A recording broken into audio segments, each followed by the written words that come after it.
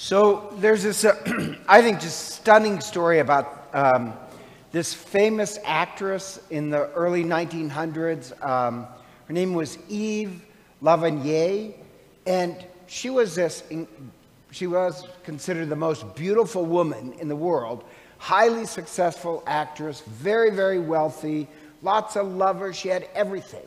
And she actually was in England. She just ended a performance, and despite all her success, incredibly beautiful, she had signed this contract to come to the United States to perform, but she was so, to be honest, needy of love. She just couldn't stand it anymore. So after one of her performances, she was gonna go to the river in London and throw herself in. She wanted to commit suicide, but she just didn't. And then before she was leaving to the United States, she just happened to run into this priest. And she was Catholic, but not a practicing Catholic. She ran into this priest. She was kind of impressed by him. So then she just decides to go to Mass. And when she goes to Mass, at the end of Mass, the priest is talking to her and says, "Oh, I have an autobiography for you," or biography of Mary Magdalene. And she reads it, and it moves her heart. So she goes back to the priest and says, "You know, to be honest, I've never made my first communion. I want to make my first communion." So he gives her instructions. She makes her first communion. And the amazing part is when she receives her communion afterwards, she's just filled with love.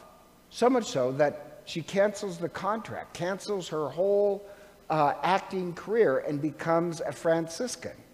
And she spends the rest of her life actually serving the poor. She dies serving the homeless. And actually, she died blind, penniless, poor.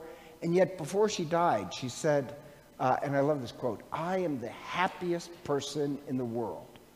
But her whole life changed from, this constant need to be loved to the rest of her life of just pouring out love for other people. And for her, she said, it all started with the Eucharist, that she felt such love that she had to spend the rest of her life loving others, and she dies happy. And so I like how the Eucharist, for her, made this complete reversal. And believe it or not, the Eucharist, actually what we celebrate is this complete reversal that the Eucharist has for us as well. Because think about this. This is the Passover, right? But at the first Passover, when the Hebrews were slaves, or slaves in Egypt, how God's going to free them is that they eat the Lamb of God, right? And if they eat the Lamb of God, they are set free. They're set free, and then God says, "Oh, I freed you from your slavery. You have to free other people." So the Passover was a celebration of freedom. But on the night of the Passover, when Christ reveals that he is the Christ, there's this prophecy that on Passover, Christ would bring about the new Passover, the Eucharist. But he reverses it. At first, they're slaves set free. Now, with this Eucharist, we're free, but now we're reversed, where we become the servant of others. We spend our life out of love serving other people. So in some ways, the Eucharist, it's supposed to have this reverse with us, the same way it did with Eve Lavanier, that we are completely free, but in the Eucharist, we become so free that we will love to the point of death.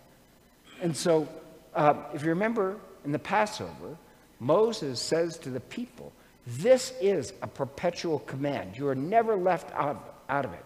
You must celebrate the Passover. If you celebrate the Passover, you are set free. All of us become one, and it is a timeless law."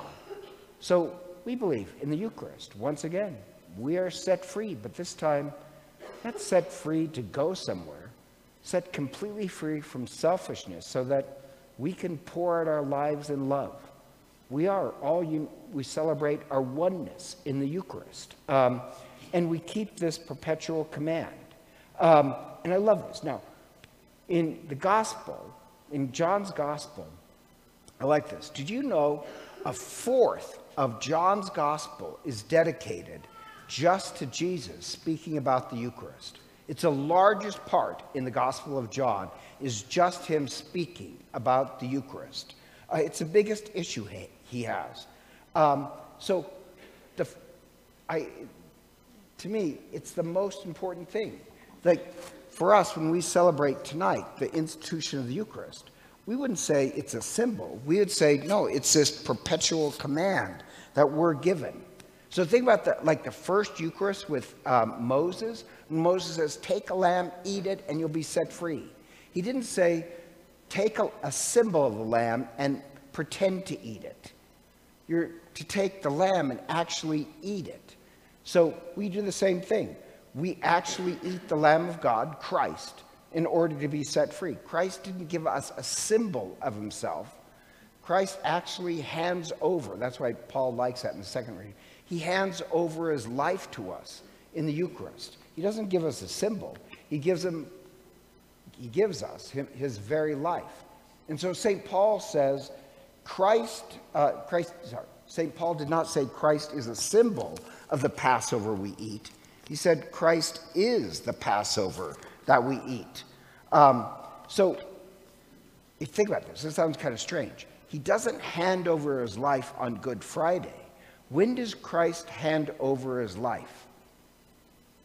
Tonight. In the Eucharist, he hands over his life to us so that we can love like Christ. Remember I said the largest part of the Gospel of John is Jesus talking about the Eucharist? Guess what the second largest subject that Jesus talks about? Okay, one person got it. Love. He goes on and on about love. Now, the thing about it is, it's kind of strange. He talks a lot about love, and he connects love to the Eucharist. His largest talk about love is at the Last Supper. And he gives them this new law of love. But the odd part is, the disciples didn't get it. The disciples didn't get it, so he has to demonstrate. So at the Passover, you'd have this outside garment that the father would wear. So he takes off the festival garment. I think I lost my mic. Takes off his festival garment, and he wraps a towel around him. And then at that point, now you have to understand, the reason why St. Peter objected to Jesus washing his feet is that was what the lowest servant would do. So, so St. Paul doesn't want, Christ, God, to take on the position of a servant.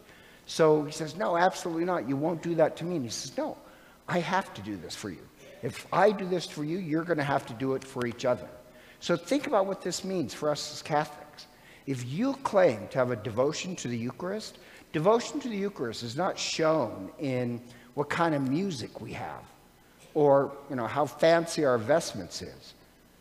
Your devotion to the Eucharist is shown on how deeply you love other people.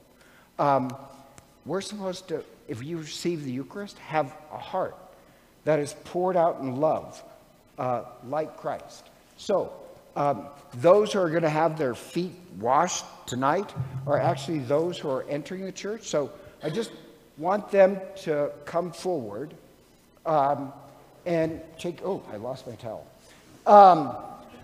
Come forward. But remember most, when you enter the church tonight, go ahead and take your seat.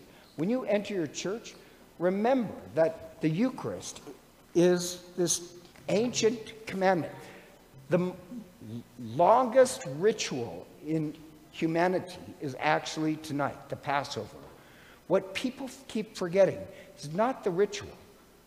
They keep forgetting that if you have communion in the Eucharist, you must pour out your life in love.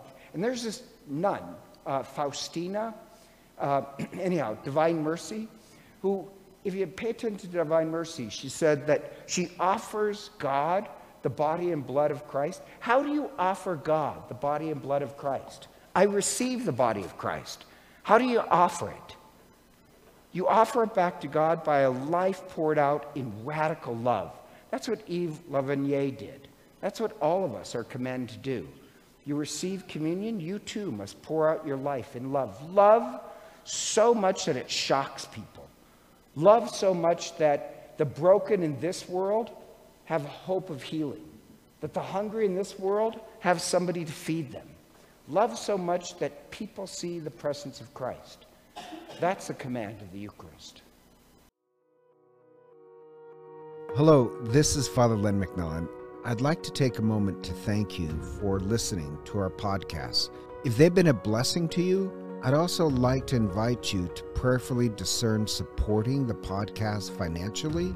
Your generosity would help support the ongoing production and distribution of the podcast. If you'd like to make a donation, you can simply click the link in the podcast description.